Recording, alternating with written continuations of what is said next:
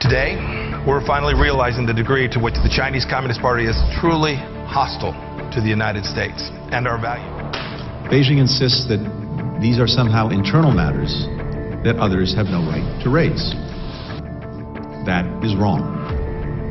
The police officer responded that pandemic prevention is the department's top priority and said nothing else was important.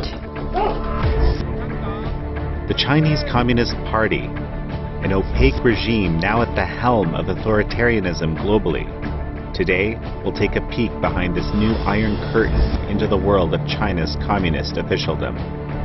官场特别残酷，特别黑暗。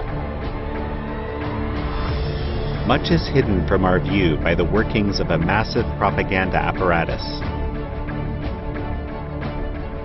他们每天要做一个虚假的，非讲假话不可能。政治的人的话，他不可能用你，不敢有思想，不敢有态度。 Few researchers know as much about the Chinese communist leadership as award-winning filmmaker Kay Rubacek, author of Who Are China's Walking Dead? She's also the former host of the NTD show Life and Times. They're under extreme pressure, and they're constantly being forced to separate from their conscience, and eventually it breaks them. Kay has interviewed dozens of former communist officials and pored through official documents and speeches to understand the worldview of people serving the regime. 谁还是想共产党不镇压呢？共产党不杀人？你这个理论都没学对呀。 Today we'll dive into the warped world of China's communist leadership, one largely hidden from public view until now.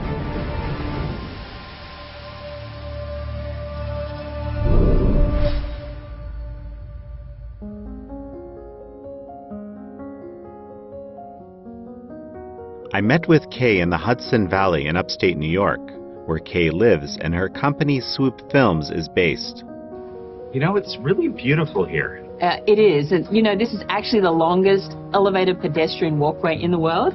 And I grew up on a river, so being by the water is like a second home for me. And why the Hudson Valley? This area, actually, for centuries, artists have come to this area. I mean, just the natural beauty of it has been an inspiration for people for a long time. And I think as a filmmaker, I find a lot of inspiration here too. Seems like a really unlikely place where you'd be researching the Walking Dead of China. It's true for a topic like that, but it's actually because of that topic being so heavy and there's a lot of negativity in it. Coming to a place like this, being able to get out into nature, it gives me that pause to be able to process that information and just take a step back and maybe see things more clearly. It turned out Kay and I actually share some similar family backgrounds. My family had escaped communist Poland while her family fled from Russia and Czechoslovakia. So taking on communism, that's something that's a bit in your family history, isn't it? It is personal to me because my family escaped communism first in Russia and then in China. And they came to a place like this, essentially. There's freedom of belief, freedom of speech, but these are the kind of things that I take for granted. While Nazi leaders faced the Nuremberg trials, there was no equivalent for the Soviet leadership. Fast forward to today, recent polls suggest 40% of Americans have a favorable view of socialism. Half of young Americans, millennials born between 1981 and 1996, want to live in a socialist country. Socialism is always popular among young people, perhaps more so now. But few Americans can imagine what it actually means to live in a socialist country today. So when I was 5 years old, I remember standing in bread lines in Poland. And I didn't really think much of it, actually. It was more the reward at the end. You know, you got this delicious bread to eat. I don't think people in North America associate China with anything remotely resembling a bread line. You're right, because we don't see bread lines anymore. The CCP's learned that. They've learned you don't show these things. So there's no bread lines now. If people want bread, they give them bread. It's all about maintaining absolute control over the whole country. That's what the CCP does. So we see things like these shiny buildings in China, and you see it all the time, that look at how the economy's grown and expanded. But that's on the surface. What's going on beneath hasn't changed, the essence of what they're doing. Even today, we see commentary that the U.S. and other Western democracies should cooperate or engage with China, or that the Chinese Communist model is even superior. We've been trying to work with China for the last 10 years. I am personally very impressed and very encouraged by China's progress. We had things to sell, and China is our biggest customer. Xi Jinping had his own agenda. For the past 40 years, many have praised this authoritarian communist model, despite ever-increasing evidence of human rights atrocities occurring in China. This is where the CCP thinks they've tricked us, because they know very clearly that the West thinks about concepts differently, and they use that to their advantage. Like, they will say, we no longer have forced labor, we have drug rehabilitation centers, and we say, good for you, well done. But it's a lie. They know we can't go in there and prove them wrong. So a fundamental thing I've found through interviewing these Chinese officials is that they are the closest to the CCP culture. And their point of view, that culture, is completely different to ours. What explains this radical culture gap between those living in China and those living in the free world? Kay wanted to find out more. And her journey began here with a strange story. One can't really imagine it unless one experiences it themselves. If the story of my family is made public, I know it will bring a lot of danger. Maybe they will go after my family members. Kay's recent documentary, Finding Courage, touches on the Chinese regime's long history of brutality against its own citizens. It centers around the story of two sisters, one killed by the regime in a labor camp because she practiced the Falun Gong spiritual practice, and her sister Yifei, a former journalist living in exile in San Francisco, who seeks justice for her sister's death. I invited Kay to our studios in Manhattan to tell us more about what she uncovered in her interviews and research. So about Finding Courage, the film that spawned the book, I haven't seen anything remotely like this sort of undercover footage from a Chinese labor camp, no less, anywhere. I mean, how did you manage to swing this? The two main characters in the movie, they were both high-ranking journalists in China. One of them escaped to America. The other one stayed in China and continued working as a journalist. But at the same time, he was there protecting the remains of their sister's body, who was killed, murdered in a labor camp more than 16 years ago, and her remains are being held in a morgue under lock and key by a labor camp. And people say to me, how is it possible that a labor camp in China could do that? Why would they do that? And why would they pay $3,000 a year to maintain the body as they're doing? Wait, so the labor camp is paying? Yes, the labor camp is paying that amount of money every year to maintain the body. And you know, every time I tell people that story, they usually do a double take and say, how is that possible and why? And this was the reaction I had when I was interviewing the Chinese officials, because they were telling me similar stories that just as equally bizarre, strange to me as that one. And I would be thinking, how can I explain that in a way that someone could comprehend what they're talking about when I'm still struggling to really make sense of that world. And in this case with the family, when I heard about the body, I immediately asked them, we need proof. And they provided us documents from the labor camp as our first form of evidence, and that this was happening.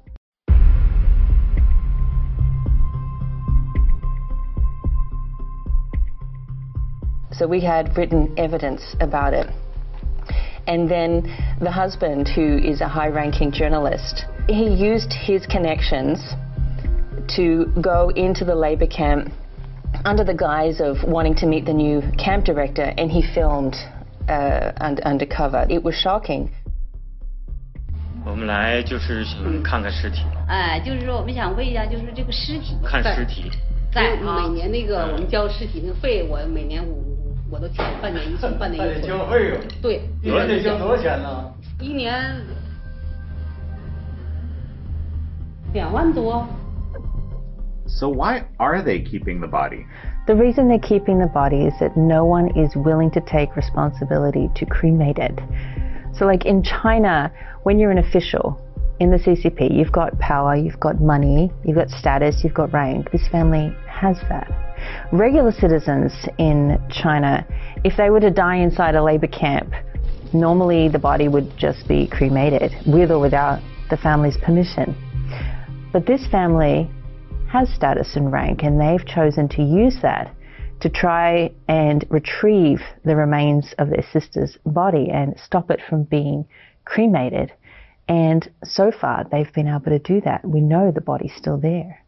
So basically, these labor camp officials, they just don't know exactly how much clout this family has. Clearly, they have clout. Clearly, they are somewhat part of the officialdom. But they're just hedging their bets here? They don't want to be held accountable. No one at the labor camp wants to be held accountable. The law in China is not like the law here as we think of the law in the West. It's really more like mafia style. It's who you know, who's got your back, and who's ready to stab you in the back at any point in time. Watching Kay's documentary, one thing becomes clear. Not even top Chinese officials can protect their loved ones from being tortured to death. Dotted across the vast square, small groups of Falun Gong followers began unfurling banners and chanting "Falun Gong is good" in the heart of the Chinese capital. The authorities have tried and failed to stamp out Falun Gong's peaceful protests, despite a massive campaign to destroy the spiritual movement. Inside communist China, what could possibly justify this brutality? As Kay dug deeper into the story, the people she encountered gave her a whole new puzzle, and every piece of it was blood red.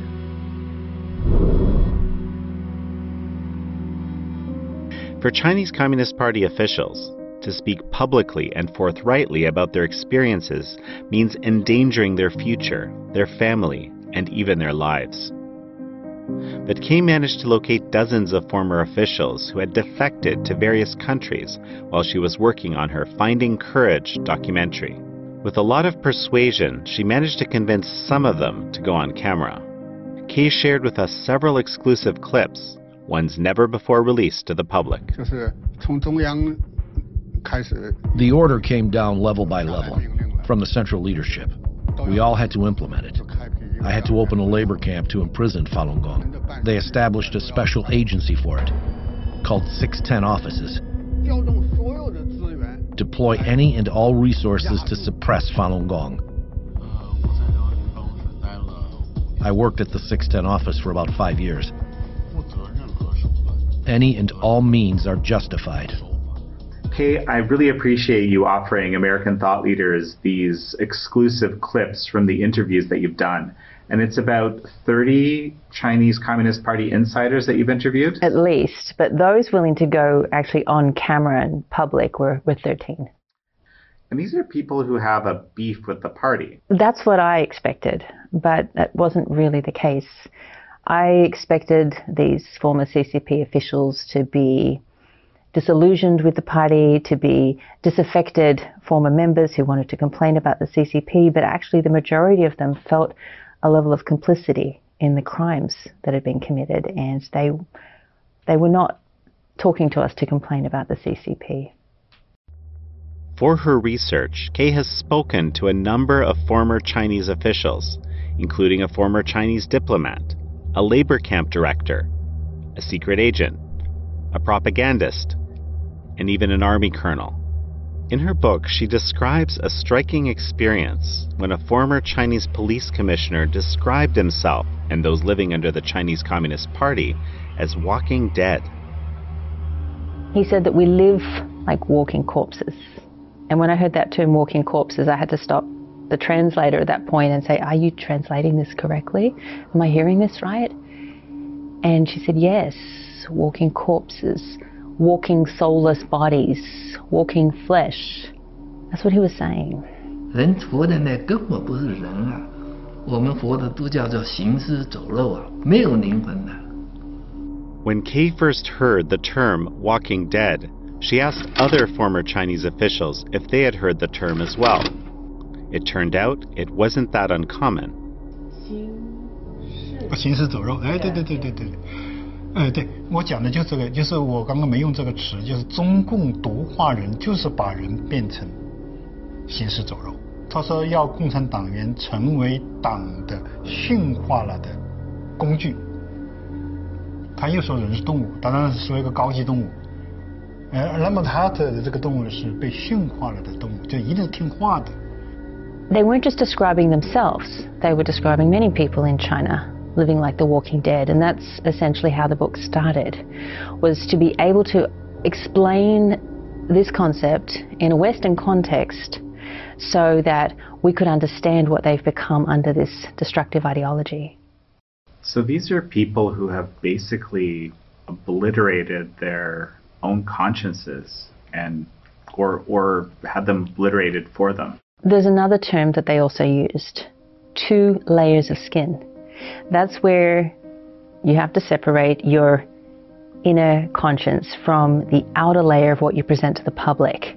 So basically you have to push your conscience, your soul aside, and also means you have to push your truth, your sense of morality aside, and present to the public what the party wants you to present. That's what a communist member does, a communist official, that's what they must do. That's what they're obligated to do. They pledge an oath to put the needs of the party before their own. So if the party requires them to do certain things, which it does, and maybe they don't want to hurt somebody, but they have to hurt somebody. Maybe they don't want to lie, but they have to lie. So your personal conscience, your beliefs, sense of morality must be pushed to that inner layer of skin. And the outer layer of skin is justified to lie, cheat, steal, torture, or kill. So for example, in 2014, there was a photograph that was posted on Weibo. It was leaked from a CCP journalist training session. This slide stated very clearly that news focuses on information, propaganda on format. News focuses on originality, propaganda on repetition. News focuses on fact, propaganda on opinion. News focuses on the timely, propaganda on timing. News focuses on communication, propaganda on manipulation. News focuses on balance, propaganda on spin. The CCP journalists are very aware of what they are doing. They have clearly been told they do propaganda, not news. 你呢要有自己的马列主义新闻观。我们做的是怎么样把党的声音传得更远。宣传的和实际的是脱节的，因为它不可能实际，它一实际，那把那一些真实的东西都说出来，人民都认识了共产党了，那共产党就没法存在，它必须得不断的造假。The Chinese regime has always had a way of twisting words and events to its advantage. But only those who are truly aware of the regime's bloody past can see through the fog of propaganda. 天安门镇压的那天，我小女儿在家，我在公安部机关，我说你赶快出来看，你不看，你一辈子会后悔，不知道共产党是多坏，你赶快出来看，看一次，20年、30年的经历你都比不上的。I'm a mother. I wouldn't ask my children to go and watch Killing on the Street. But he did that. So I had to ask him why. Why did you do that? And his answer was equally incomprehensible to me. 在念念的话，革命的一天等个20年，我要念念那句话，告诉我女儿，你赶快出来看共产党怎么屠杀的，你不看不懂啊。The Tiananmen Square massacre was very, very visible in public. Since then, the regime has learned that you don't do that. You don't let the media see. That's why We don't have footage of the Falun Gong persecution or the Uyghur internment camps. I mean, we have little bits and pieces. But this particular official, he knew that it was significant for his daughter to go and watch the killing with her own eyes, because he knew that they would cover it up. He knew that the propaganda from the CCP would come into effect immediately.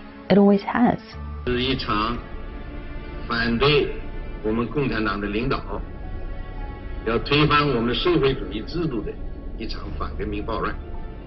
Over the next few days, the CCP played reports that the students killed soldiers. But we know that's not the case. 10,000 students, regular citizens, were said to have died that night on the square. But they didn't have any memorial for them. They had a show memorial for just a small handful of soldiers who died on the square that night. And during the show memorial, who was on the square was mostly young children and soldiers. And in the memorial, they had to pledge their oath, renew their oath to the party. And that's what was broadcast publicly for a very long period of time throughout all of China. And the official, he knew this. He knew this would happen.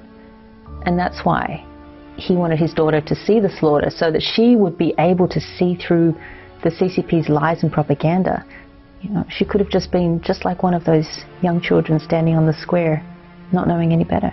While many people living in free countries cannot comprehend how a dictatorship could be so cruel towards its own citizens, Kay says members of the regime are largely jaded to its violent tactics.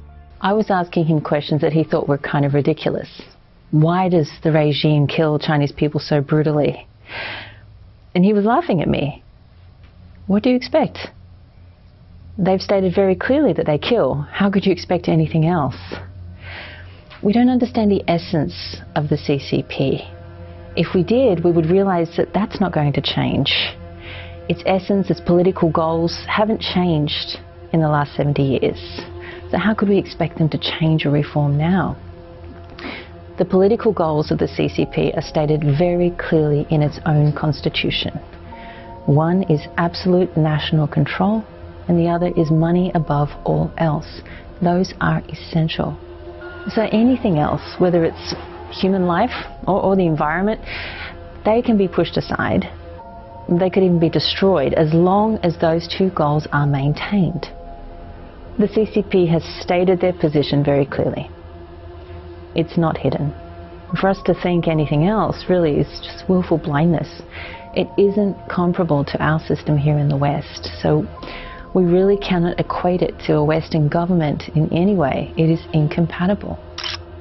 If the Chinese Communist Party is as cruel and oppressive as evidence shows, why do so many Chinese people continue to put their faith in the regime? And why do we in the West continue to be fooled into cooperating with China? This is a book I wanted to show you. It's an example, right? Now, when you look through here, these posters, okay, what do you think? You know, like smiling, happy faces.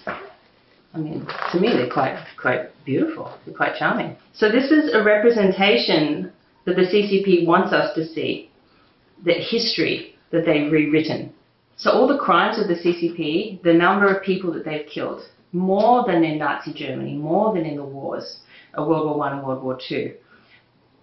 But this is the history that they're giving to us, the crimes that were committed during that time.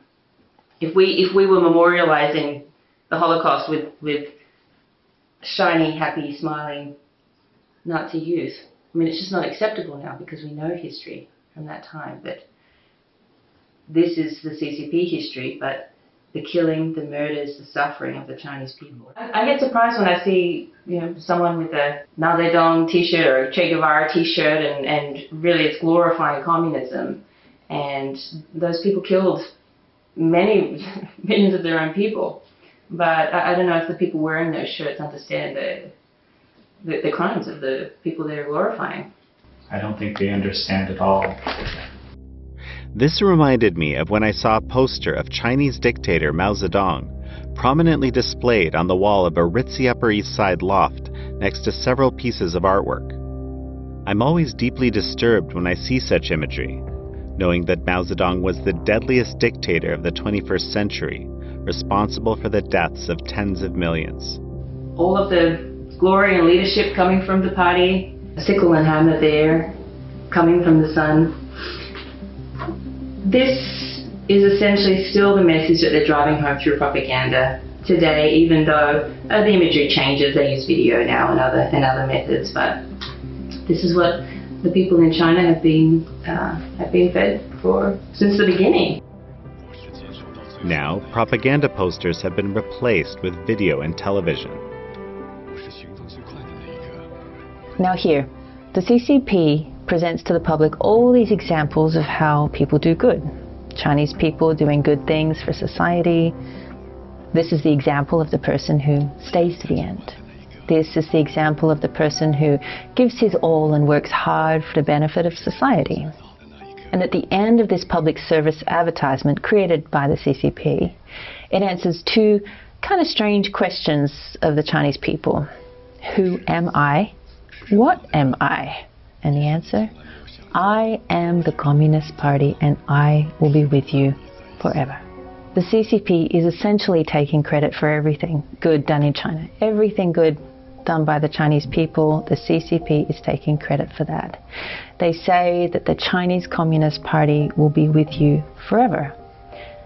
That's the message, the propaganda that is pushed out constantly, every day throughout the nation. The subtext of that is, this is the best you're going to get. You have to accept it. There is no alternative. Not only do you have to accept it, you have to love it. And a great number of regular Chinese citizens have come to accept that. They don't see an alternative. 中国共产党的教科书里面都会教育，没有共产党就没有新中国。很可笑的就是说，在每个幼儿园，幼儿都在背诵社会主义核心价值观。When we go to the primary school, we are encouraged to be young pioneer, young communist pioneer members, and tie the red scarf. 我们知道有人经过洗礼以后就加入某个教师吧，他也一样。你来了以后，给你戴上红领巾，然后还认为是荣耀，鼓励好孩子、好学生，所以每个人都想去加入。我长大了一定跟着你走，他以宣誓我长大一定跟共产党走。所以共产党是先于国家产生的，先有中国共产党，后来才有中国的。你要爱中国，你就得爱共产党。With its propaganda, it seems the regime can skillfully conflate the party with the nation of China and confuse people into thinking patriotism must mean devotion to the regime. Kay showed me an army recruitment ad, and the lyrics were stunning. It says, keep your mission in your mind. Have your enemies in your eyes. A war can break out any time. Are you ready for it? The music builds up, and then a Chinese rapper calls, are you afraid? The chorus cries, no. The rapper asks, are you scared? Chorus calls, no. The rapper calls, just wait for the order, and the chorus replies, kill, kill, kill. There's more lyrics here, such as, the murderous spirit flares up, just like the hammer and sickle, we join as one. In the West, we see the military as service. Our army recruitment advertisements promote the protection of life. Under the CCP, they're promoting the taking of life and the extinction of life. The value of life under a communist society is very different, almost non-existent. 但是普通的民众，你在你的生存线上去奔波挣扎的时候，他是无暇去再去顾及，他甚至于不知道我自己还有人权，我还有权利，他不知道他有权利。因为我呢，经常对共产党的做法呢，很看不惯，所以有时候我甚至是不是认为我自己精神很不正常？为什么我认为很不好的事情，别人都无动于衷，很麻木呢？你讲话你就遭麻烦，你讲话你就要进监狱，何必我去讲呢 ？In order to get money, people turning to be very cruel. Even a lot of people, you know, they don't want to be cruel, but the society is cruel. They have to be cruel. People have asked, why don't the Chinese people rise up? And if the regime is really that bad, they would have done something about it. But you can see from what even the officials, the ones who run the CCP's operations, even they feel helpless, let alone regular Chinese people. They've been told for decades they don't have a choice. You can imagine what it takes to overcome that kind of programming. That there is no alternative government possible in China, which we know from history is a lie. And that the nation of China will not exist if the CCP doesn't exist, which is another lie. As Kay discovered in her research, to think independently in a communist society means rejecting almost everything you've been taught from birth. And sometimes it means risking your life. And you know, anything could have happened to them in China. Anything could have happened to their families there. Things still could happen, but they took that risk because they really felt that the value of life here, the freedoms that we have, was worth it. They knew they would be seen as traitors in their country, by traitors to their nation, traitors to their people. And that's a shameful, horrible term to be called. I think they should be called heroes, because they were willing to take that step away from the ideology, despite knowing that they may still be captive to it to some degree for who knows how long. They took that step and they were willing to speak out. They were willing to help us understand what they went through, but also what the Chinese people are still going through today.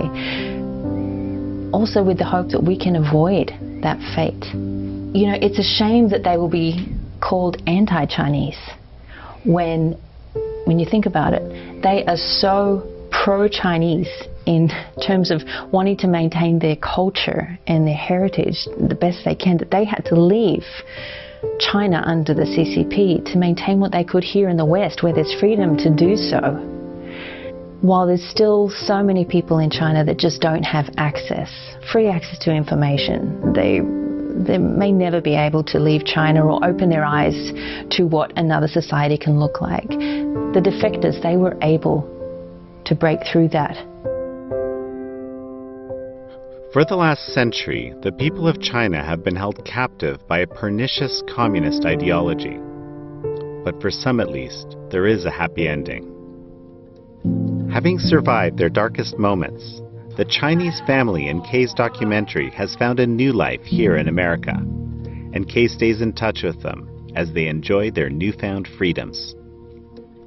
Solzhenitsyn, he wrote in his famous book, The Gulag Archipelago, that he still hoped people would be able to understand such a culture, such an environment, without actually having to live it. Truly, Alexander Solzhenitsyn warned us long ago that no country is immune to the poisons of communism. There's always this fallacious belief that it would not be the same here. Here, such things are impossible. Alas, all the evil of the 20th century is possible everywhere on Earth. You know, I think the Gulag Archipelago should be required reading for every American, Canadian, frankly, anyone who's grown up in the West, anyone who hasn't grown up in a communist regime. For most people living in liberal democracies, the idea of a communist dictatorship has been something unimaginable, something far away. It could never happen here, they say. But I fear that it's not really something that far off if we do not learn from the lessons of the past century. So your family has had to escape communism multiple times. That's pretty incredible. They first escaped Russia during the Russian Revolution, 1918. They went to China. They got safety there before the Chinese Communist Party came into power. Sometime after that, they were no longer welcome and they had to flee again. And they were fortunate that in Australia, they got freedom there. They could go to church, run a business, feed the family. And then my husband's family, they escaped the former Czechoslovakia under the Soviet occupation. And what I learned from my parents-in-law is that Had they have known that the Berlin Wall would fall only 5 years after they left, they would never have left. And they could never imagine that things would change. And knowing that now actually gives me hope, because anything can happen. Even though sometimes the situation doesn't seem that hopeful, it really can. I know the hope is there. You know, my mother, having escaped from communist Poland in the 70s, she told me she never imagined in a million years that that regime would fall, that communism would leave Poland and the Soviet Union. And I think that's what we can learn from, really looking back to our roots, knowing our history, because this isn't taught, we forget that. Our next generations are not being taught that. And we need to remember that to ensure that we don't follow that line, that we maintain our freedoms. Mr. Gorbachev, tear down this wall.